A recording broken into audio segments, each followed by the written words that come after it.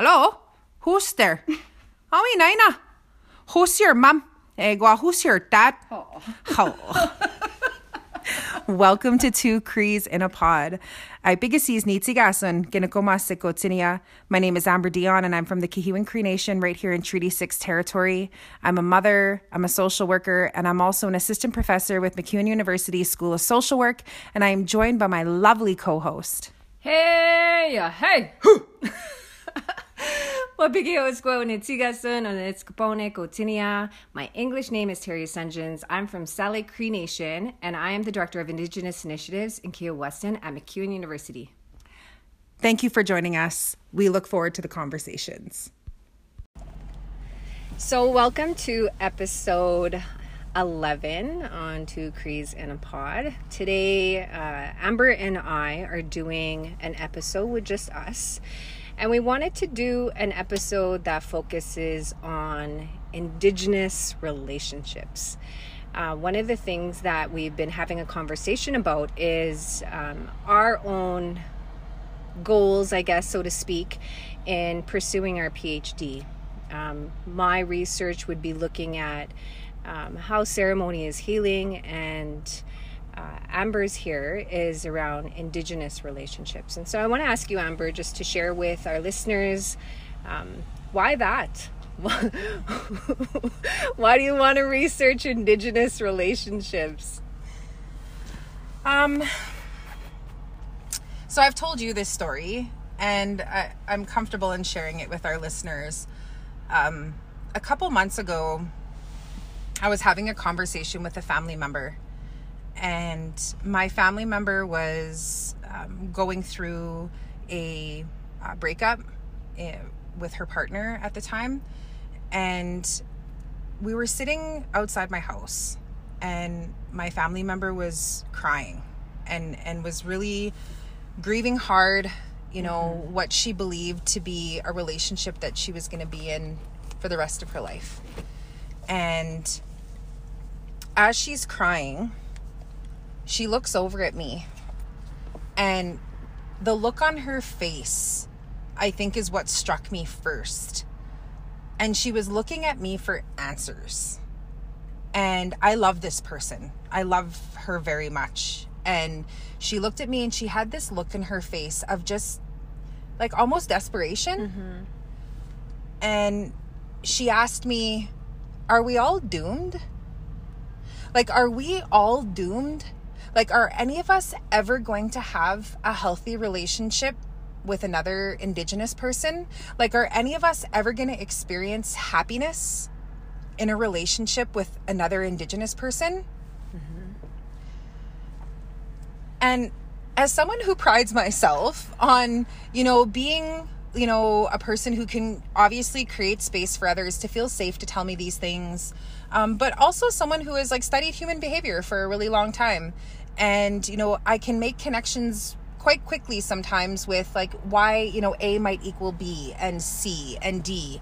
And in that moment, I looked at my family member and I was like, holy fuck, I don't know. Mm-hmm. I don't know how to answer that. And I think that my reaction in that moment was fear. I got really scared. And I got scared because my immediate thought was fuck, we are doomed. We're doomed. None of us are actually going to have healthy relationships. And then I started thinking about my relationships. And then I started thinking about my kids. Mm-hmm. And I was like, oh my God, my daughters are never going to have a shot at having a healthy relationship. And I remember sitting there thinking about these things. And then I don't even remember how I responded to this person. I don't even remember what I said, but I do remember that fear that I felt. And in that moment, I thought to myself, wait, you have been, playing around with the idea of doing a PhD. You've been talking about it, and you're always like, you know what, Amber, this is what you would research because it just makes sense. And this is what you would research because it makes sense. And because this is your past, and this is you've always been really invested in this work and whatever. And after that conversation with her, I left that conversation and I haven't been able to get that out of my head since. Mm-hmm. That has been in my mind on replay for the last couple months. Yeah. And I knew that that is exactly what I needed to do. I needed to look further into what's going on, like what's really going on, you know, and I want to be able to talk to people about what is a healthy relationship, because I know that there's Indigenous people out there that are having healthy relationships. I have to believe that, because if I don't believe that, Terry, we are fucking doomed. We are. I'm doomed. And so I know that there's people who do have healthy relationships, so I want to know what that is. I wanted us to be able to talk about this because I think that, especially right now, I've been in a really vulnerable space over the last, you know, at least a month, where I've thought about I'm 40. I'm 40 years old. I have 2 daughters. I was with their dad for 14 years, and it had moments of health. It had moments of wellness. It had moments of joy. And, you know, it also had a lot of moments of pain. Mm-hmm. And I know that, and I would never speak ill of the father of my children. He's a genuinely amazing man. He's a phenomenal human, and he's endured a lot of shit in his life. It's that shit that we individually endured in our lives that when we came together, and you and I talk about this, when my stuff meets your stuff, and we dove into a relationship without having a conversation, a real conversation about what each other's needs were, and really unpacking the childhood shit. And not only the childhood shit, the generational collective shit. Because we are all in relationships with other children of residential school survivors, boarding schools. We are in relationship with collective pain. And for me to say that out loud fucking scares the shit out of me. And I'm cussing a lot in this, and I'm okay with that. Because I'm scared. You're smoking a lot. I'm going to smoke a whole pack of cigarettes and drink my tea. Because I'm in a place where I'm really starting to explore this, Terry, and unpack it in myself too. Yeah. And again, it's like, I want to be in a healthy relationship. I want to be in a healthy relationship with a partner who creates space for me, who is open to unpacking all of this stuff. But that's really hard. That's really hard. And I'm talking, and and thank you for creating this space for me to be able to just, because you and I before this had a really good conversation about what is this about, right? And I really want to start to uncover this. And it's interesting because I think that one of the things too is that you talk about, you know, those discussions that we have that we don't necessarily have at the beginning of our relationships of what are our needs. And I think that, you know, even as we go into our relationships and time passes, maybe that's a couple of years, maybe that's 5 years, maybe that's after kids, maybe that's after losses. Also reevaluating those needs and how they have shifted and how they have changed. And sometimes even not knowing. I remember being asked by my therapist at one point, what are your needs? What do you need? What do you need in a relationship? And I was like, shit. I don't know.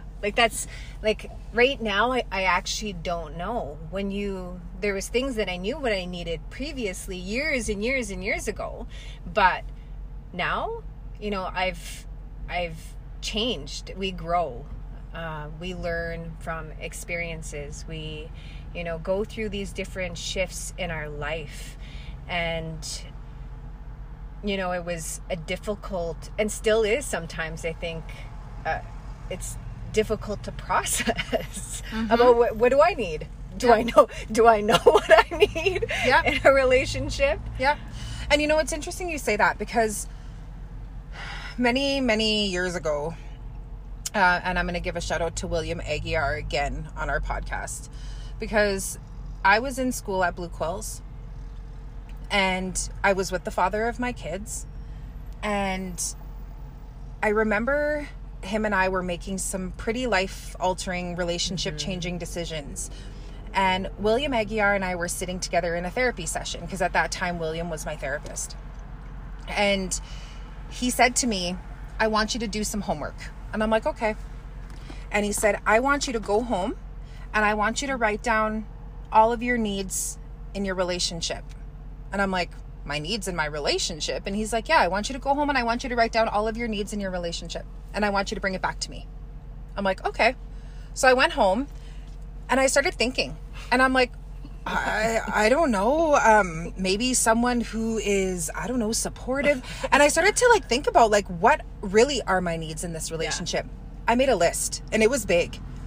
So I brought it back to him. I said, here's my list. Sorry for the background noise, folks. We're sitting in a parking lot. This is what we do. We're going to listen to music in the background, but I don't know if you want to listen to what we're listening to. And I brought back my list. And William looks over it and he scans it and he said, okay, now your next step.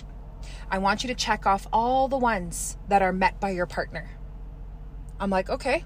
So I took it home and I thought about our relationship and I checked off the ones that he was able to meet. I brought it back to William. William said, now look at all the rest. Can you live the rest of your life in this relationship knowing that he cannot meet those needs? And not because he doesn't want to, Amber, because he doesn't know how. And can you live the rest of your life in this relationship knowing that he can't meet those needs and that you possibly could get them filled by your girlfriends, by your family, healthy, outside of your relationship? Can you do that? And at that point I thought, yeah, I could do that. Yep. Because people like you have met my needs, right? Mm-hmm. One of my needs is to feel supported in a relationship. I want someone who's going to do high kicks, rah, you could do this, you know? I wasn't able to get that in that relationship, but I got it from someone like you, where you were my cheerleader. You were my person that when I would go to and I'd be like, oh my God, I got an A on my paper. You would do high kicks for me. You were like, good job, Amber. Good for you. My partner wasn't able to do that for me. And my partner wasn't able to do that for me because of what he didn't get in his relationships in early childhood. He didn't know how to do that for me. And so I think that that's where this is coming from, is like, what did we not get in our childhoods? What did we not get from those early childhood relationships that we seek out from others in our adult relationships, and that we aren't able to provide because we genuinely don't know how? Now, the other piece I will say about that, though, is that while I agree that there's people who may not be able to meet our needs, I'm really sick and tired of the rhetoric, though, that a lot of our people use around like, well, I didn't have that, so I don't know how to do it, so therefore you're not going to get that from me. We're adults now. We have choice. We can unpack this shit and we can actually work through it together as adults. And I think that that's where part of my fear and my frustration comes from, is that I'm willing to do that. I'm willing to do that. I'm willing to say, okay, I haven't been able to give you that. You need that, and I haven't been able to give it to you, but I want to try. But if we consistently and constantly get into relationships with other people who use that rhetoric and that narrative to disengage purposely and be blissfully kind of ignorant in that, I think that's really super problematic. And I think, again, that's part of a survival tactic. It's part of a survival tactic. And this is where I think I don't want to just survive. Like, I feel like I'm singing an Adele song right now. Like, I don't want to just survive in relationships. I want there to be thriving. I want Indigenous couples to thrive. Just start playing Sam Smith. I'm going to start singing Sam Smith. And again, Terry, like, I think about this a lot, and I have been thinking about it a lot. I've been thinking about it a lot because I know that there are so many of our people who are in relationships and that have been in relationships like I have, who want so badly for that relationship to work out. They do. They want it so badly.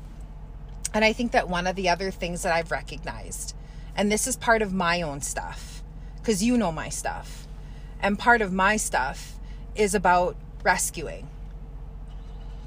And rescuing to the point where I have genuinely felt that in my relationships that I could love someone into loving themselves, therefore returning the love to me. And while that sounds good in theory, and it sounds good to say that, like, I'm gonna love you so much that you are gonna love yourself, and then in return just give me a little piece of that. Just give me a little piece of that love that I've given to you, and then never giving it back. And that's what I don't want my girls to endure, Terry. I don't want my daughters to grow up to be these beautiful Indigenous girls that they are, and to feel hopeless. I want them to feel hope when they meet an Indigenous man or a girl, whatever they decide. I want them to feel some hope where they're like, you know what, we could do this. But we can only do it if we start to really look at what's happening for us, right? Like, what's happening for us when this shit comes up, and whether it be, you know, again, like something to do with attachment. And a lot of our people don't have the language. They just don't. And not because they don't, not because they're not bright, or not because they're not whatever. They just don't have the language for it. So they can't even name it. And again, like, I want people to be able to name it. I want people to be able to say, you know what, I'm feeling a little abandoned right now. I'm feeling a little neglected. And I'm feeling this way because, you know, I've recognized that you've distanced yourself from me, or you're working a lot, or whatever it might be. I want people to be able to have that language to do that. But for the recipient to also be able to say, like, okay, I'm hearing you, right? And I have hope that we could do this. Or maybe not. Maybe we're fucking doomed, Terry. Maybe as Indigenous people, we're just doomed, and we just don't have help. I don't know. I don't know the answer. And we've talked before we started the podcast. We talked about, you know, our fathers being residential schools survivors. And you said something that just stayed with me. And then we stopped talking and obviously pressed record, because I think that was part of the conversation that needs to go into this, is this because of that, and us growing up watching that, and them coming out of residential school and parenting that the way that they did parent, and then how we have literally tried to shift that and change that in our own relationships, right? Of how we are trying to ensure that our children are not following patterns of again, unhealthy relationships, or watching unhealthy parenting, and having that language with our children of explaining this. And they're young, like you have your teenage daughter, but my children are still very young. And having these conversations about, okay, this isn't healthy behavior, you know, or being open enough to say, I made a mistake, I'm sorry. Yeah. You know, and yeah, it's like, I think back to, you know, what you were talking about, one of the things it brought up was, before I met my husband, I was in a previous relationship, and it wasn't, he cheated on me, and we separated. I left, and there was so much hurt from that, moving on, and then going into my relationship with my husband, and how that I had to make a decision. Yeah. I remember at one point having to make a decision, and we were young, and he had went out with friends, and I remember feeling, and I didn't want to go out. I wanted to stay home. I didn't want to go to the bar. And so he went out with a bunch of friends, and I stayed home. But feeling the anxiety starting to build, and like, oh my God, what if he cheats on me? What if he's seeing somebody else? What if? And the anxiety that caused for me. And then I picked up a book, and I started reading this book, and it started talking about these experiences and how we need to recognize when this stuff comes up for us, and we need to recognize, is this actually in present moment, or is this our past, right? And so for me, I was recognizing, okay, I'm actually living my previous relationship right now. Yeah. This has nothing to do with my husband, because he's never shown me that side where I couldn't trust him. Right. And making a decision at that moment to say, okay, you need to leave this. Like, you need to let go of this, because this will impact your future relationship. And I think so many of us have, whether we're in unhealthy relationships or move into multiple relationships, will carry that shit with us. Yep. Of, well, you can't trust anybody, right? Like, everybody's gonna cheat on you, or, you know, and how do you just let go of that control? And I think about, you know, when I skydived last year with Ashley, and, you know, and I was going through all this stuff with myself of really meeting head on my own fears in my life. And it was like, you know, fear of being alone, fear of, you know, whatever it was like, I wanted to challenge that, and I needed to do that for my own healing. And going out and jumping off a plane was one of those things. And I remember being so calm. I remember being in that plane, and it was just peace. And then I was like, holy shit, like, I'm gonna fucking jump out of a plane soon. And then you're up there, and then it's like, oh my God. And then I remember the recording, and I'm just about to jump out of that door, and he's like, do you have anything to say? And I was like, what did I say?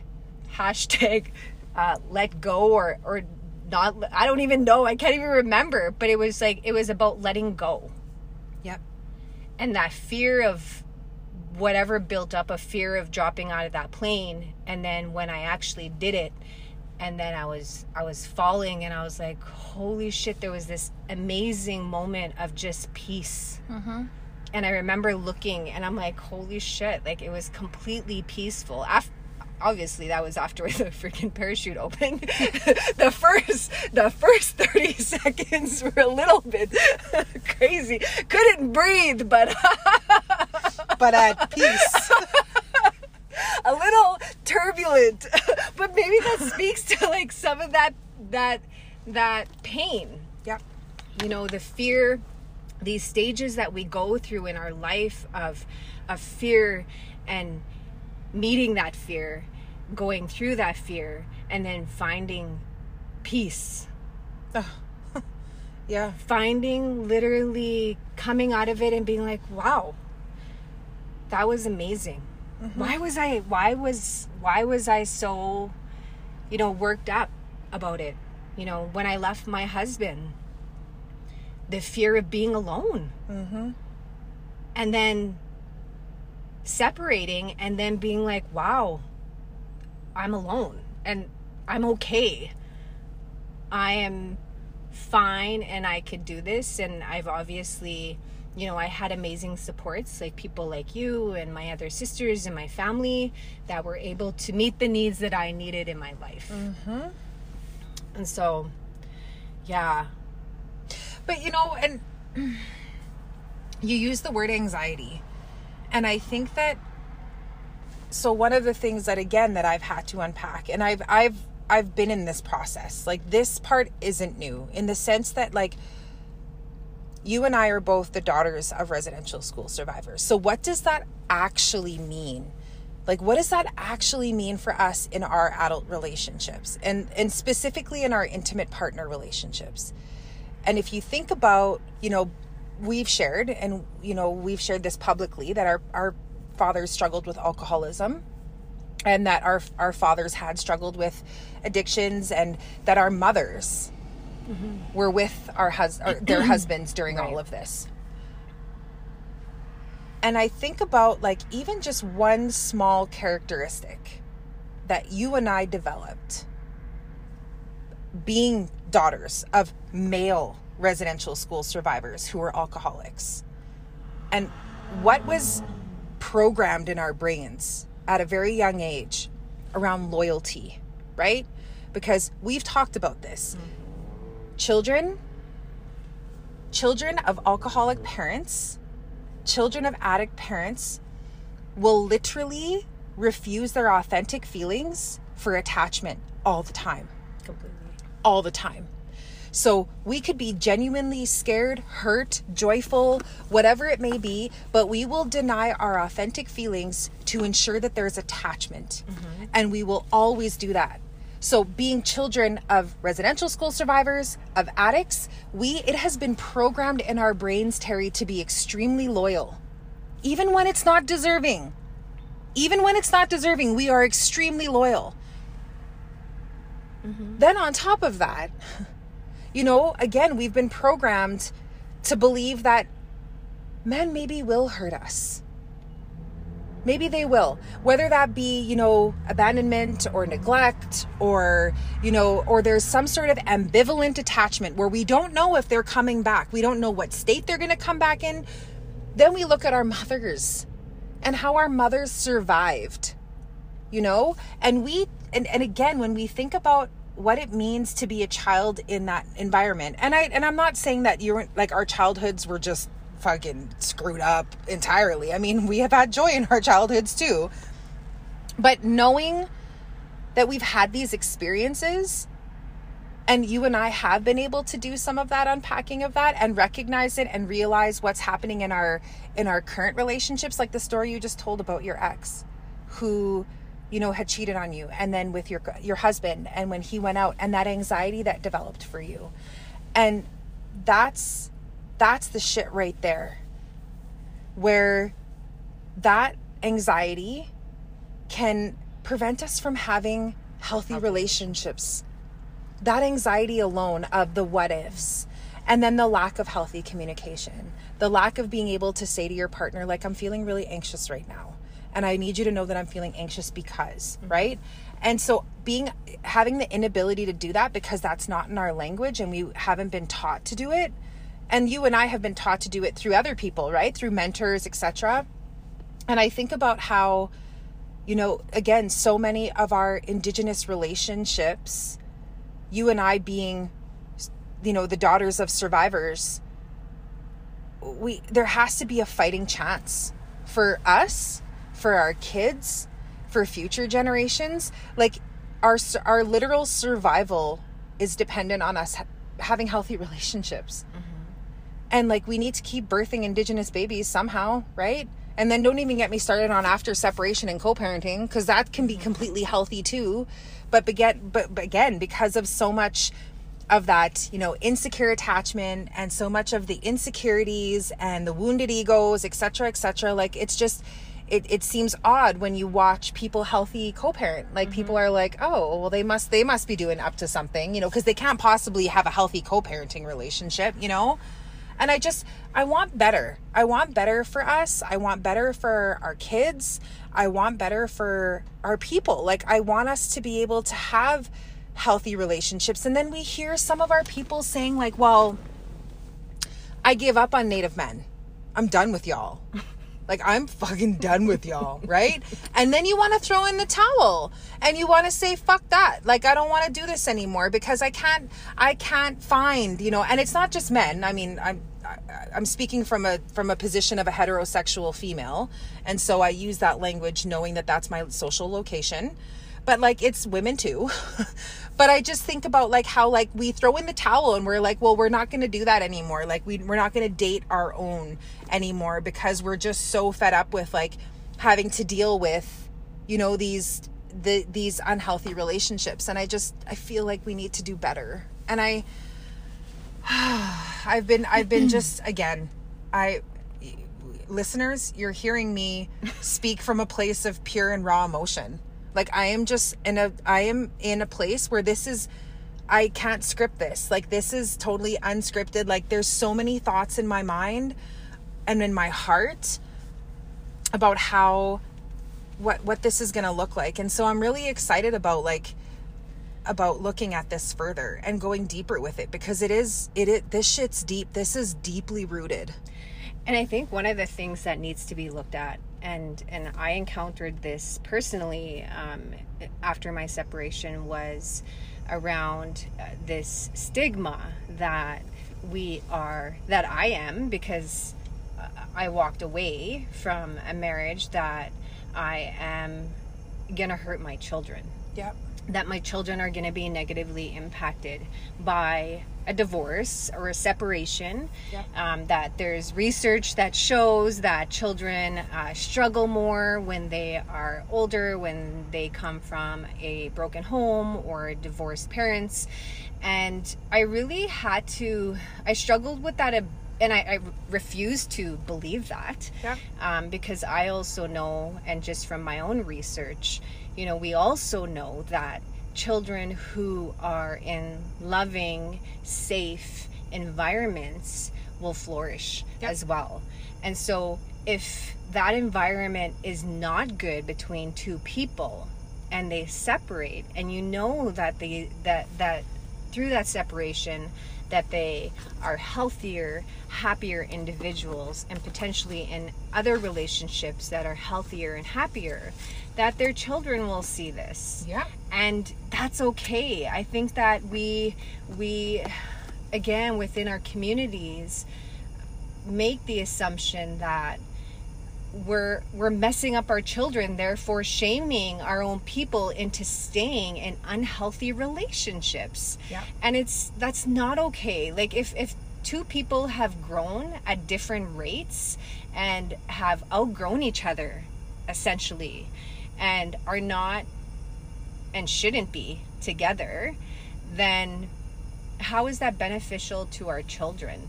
Yep. In a sense? Yep. When they can see, like, my parents are divorced, and I've talked about this in previous podcasts, and we have a blended family. Mm-hmm. And while that didn't happen right away, yep.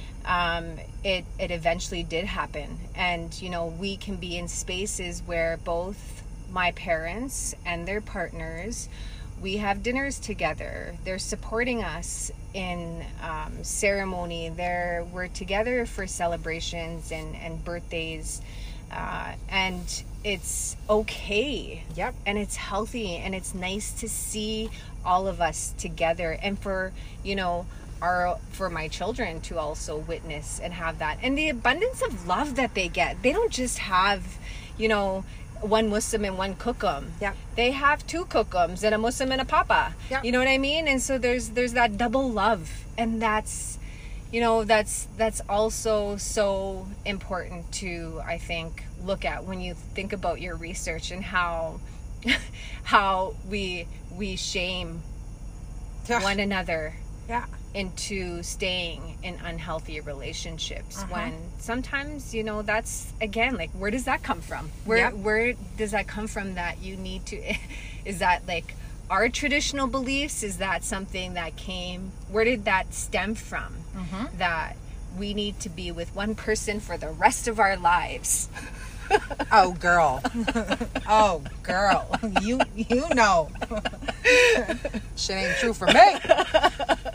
But again, like, and you bring up a really good point, and maybe I'll end with this, where it's like, or I'll end my piece with this, where it's like, if I think about, and I'll use this example again, just because it's relevant to the story I'm about to share. When me and the father of my kids decided to separate for good, he moved on really quickly. And I was really hurt. Like, I was really hurt. I didn't want to be with him, but I was really hurt. I was hurt that he would move on so quickly, and I felt very replaced. And again, that was coming from a place of insecurity and a wounded ego. Really, that's where it was coming from, where it was like, oh, how dare you, right? Yeah. And so it took me time. It took me time and a lot of, like, recognizing that was about me. That was my stuff. It was about how I was feeling about myself, etc., etc. And it turns out that his last wife is cool as shit. Like, we get along really, really, really well now, right? It took us time, but we got there. And I just had her daughter. I had her daughter this evening, and she fell asleep in the car. And you talk about that abundance of love. And she fell asleep in the car. We went over to my niece's house, and we were visiting. and Okanese is her name, the little girl. And she was visiting with my niece Kayla's daughter, and we were driving back to my place, and Okanese fell asleep, and she's 3. And so she fell asleep, and then her mom was waiting for her at my house. And so we pull up, and her mom gets out, and, you know, I'm getting Okanese out of the vehicle, and she was, you know, she had just woken up, and I grab her and I hold her, and she hugs me, and she said, is my real mom here too? And I looked at her and I'm like, yeah, your real mom's right here. And she's like, oh, hi, mommy. But she stayed and she hugged me, and she just wrapped her little arms around me. And, you know, and I think that, again, it can be odd for people to, you know, people might think that that's odd, you know, that me and, you know, his ex-wife, because they're no longer together, that me and her still have, like, we have a great relationship, because that sibling bond is more important than anything else. That little girl is part of our family. And so is her mom. Her mom's part of our family, right? And so we invite them to dinners, etc. But this little girl doesn't need to be caught up in that. This little girl she's 3. She doesn't need to know all of the past shit. She doesn't need to know any of the drama. She doesn't need to know any of the insecurities of the parents. She just needs to feel loved. And she needs to know that I'm also a mother to her in many ways, right? And so she calls me Amber, but she looked at me and she's like, is my real mom here? And I'm looking at her, I'm like, yeah, she's right there. But you know what, I think about how, like, these types of relationships can occur. And I've seen them in Indian country. I have. I've seen relationships like that in Indian country. And so that, again, gives me hope. I just know, though, that there is so much work that we have to do. We have so much work to do, Indian country. We have so much work to do in relation to healthy relationships, intimate partner relationships. And if there's one thing that I will encourage every single person to do, if you're out there dating, don't shock up right away. Give it a couple weeks. Settle down. Wait. Don't get pregnant. What? No, right away. Just wait. But before you shock up, you know, before, like, some of those questions that you can ask your partner that are healthy, asking them, what are your needs in a relationship? If you think about what you need in a relationship, an intimate partner relationship, what are the needs? What are your needs? And if they don't know right away, ask them to do it as homework. Ask them to do it. Say, I want to know. I want to know what your needs are, right? And then the other piece is, like, asking them in a healthy way, you know, in a kind, compassionate way. Like, if you think about your past relationships, like, what role do you think you played when in the demise of the relationship or the ending of the relationship? Like, did you play a role in that? Because one of the things we like to do really easily, and this is about shame-bound family systems, is, like, we like to blame other people. Like, it was that other person. It's them. They're the ones who did it. They were rank. Fuck, they were fucking rugged. You know, we want to blame the rugged one right away. I'm tired of it. But that's it though. Like, we want to blame, and then we avoid taking any accountability and responsibility, and then we go into the next relationship thinking that we don't hold any accountability and responsibility. And I think that also needs to change. And so to add to that, the other piece to that is, while we are understanding and communicating what are our needs, is also while we, for instance, and I'll give an example. Say my need is to, I need constant affection, or I need that constant intimacy, or I need to be constantly nurtured. I need to look at where that's coming from. And so, why do I need that? So taking it again, like that step deeper of why do I always need to be nurtured? Yep. Did I not receive that in my childhood? Was that something that maybe, and again, I'm just giving you an example, but like maybe I was neglected as a child. Yep. And through that neglect, there's this desperation of feeling the need to be nurtured in a relationship, to an extent of it being unhealthy. Yes. So if you're not giving me in that relationship, if you're not giving me the full nurturing, mothering, for instance, affection that I need, that I didn't necessarily, like, a partner doesn't need to mother another partner or whatever, that we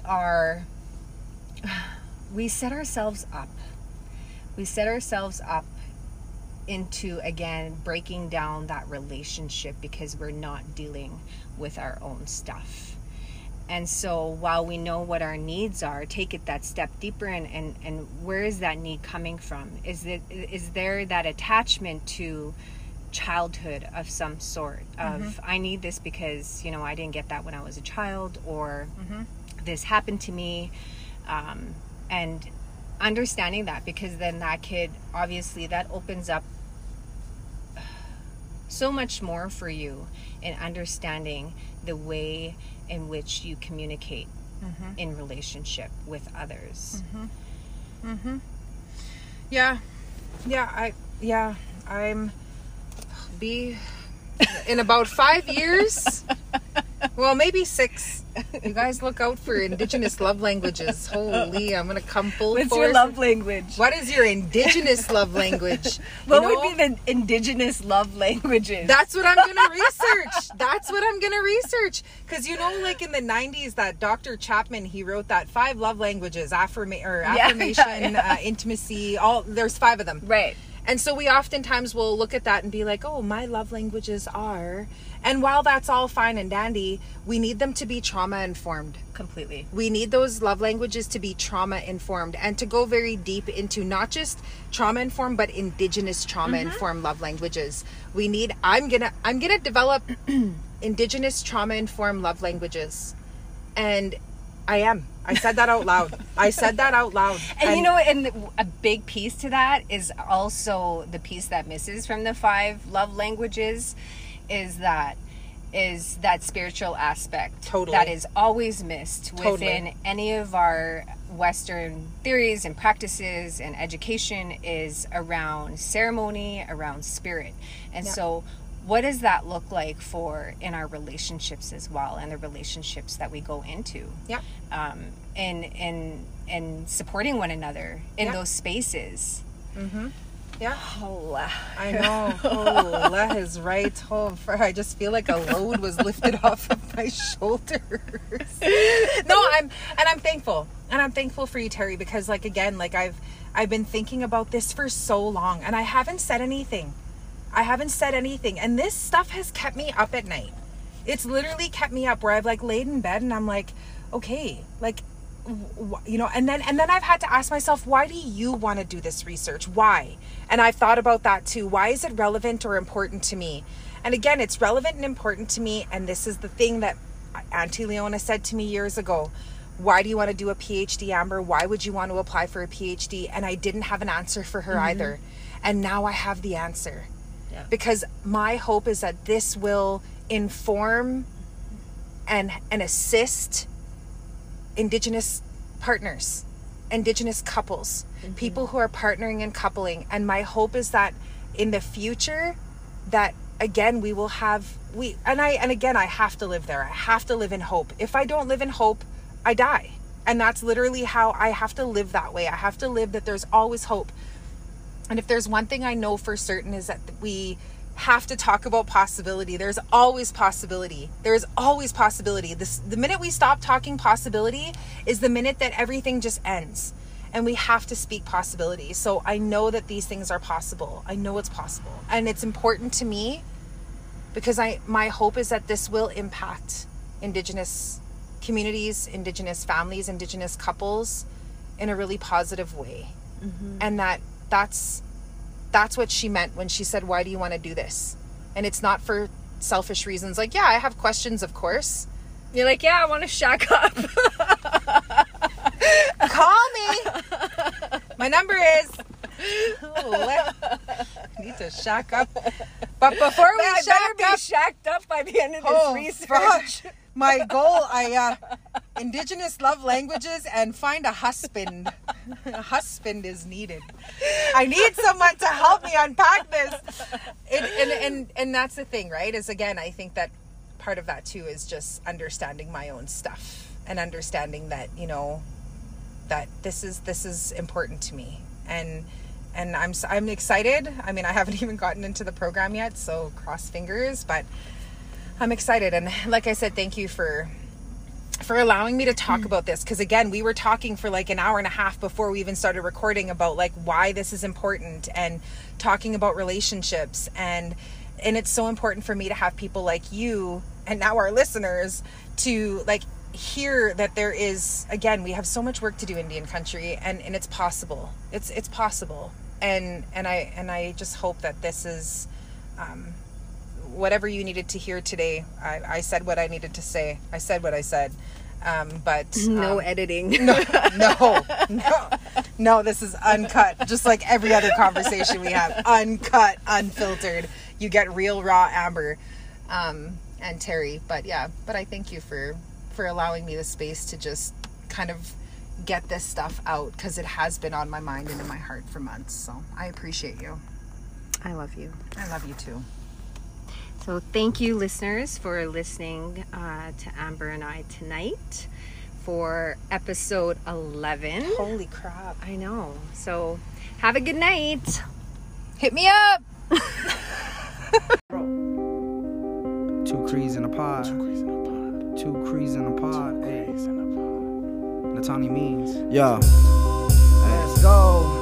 They pushed us to this point, frustrations of a common man. Manifest the destiny, preach and pledge the promised land. I'm stuck between taking my journey, live with no honor. Like what's the use if my kids can't taste clean water? A child born into a world, revolution's not a choice. Fighting to be heard, so we make them hear our voice. Remember ancestors' anguish, lightning in our veins. Hear it in the language when they are kissing for the rain. I am product of people that persevere persecution.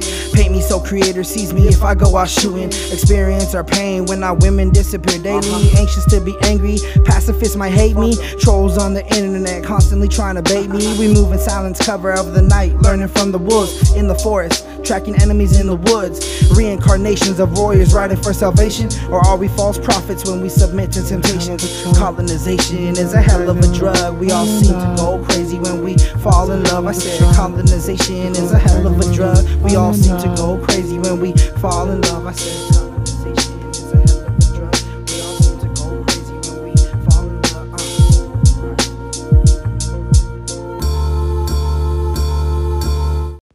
Two Crees in a pod.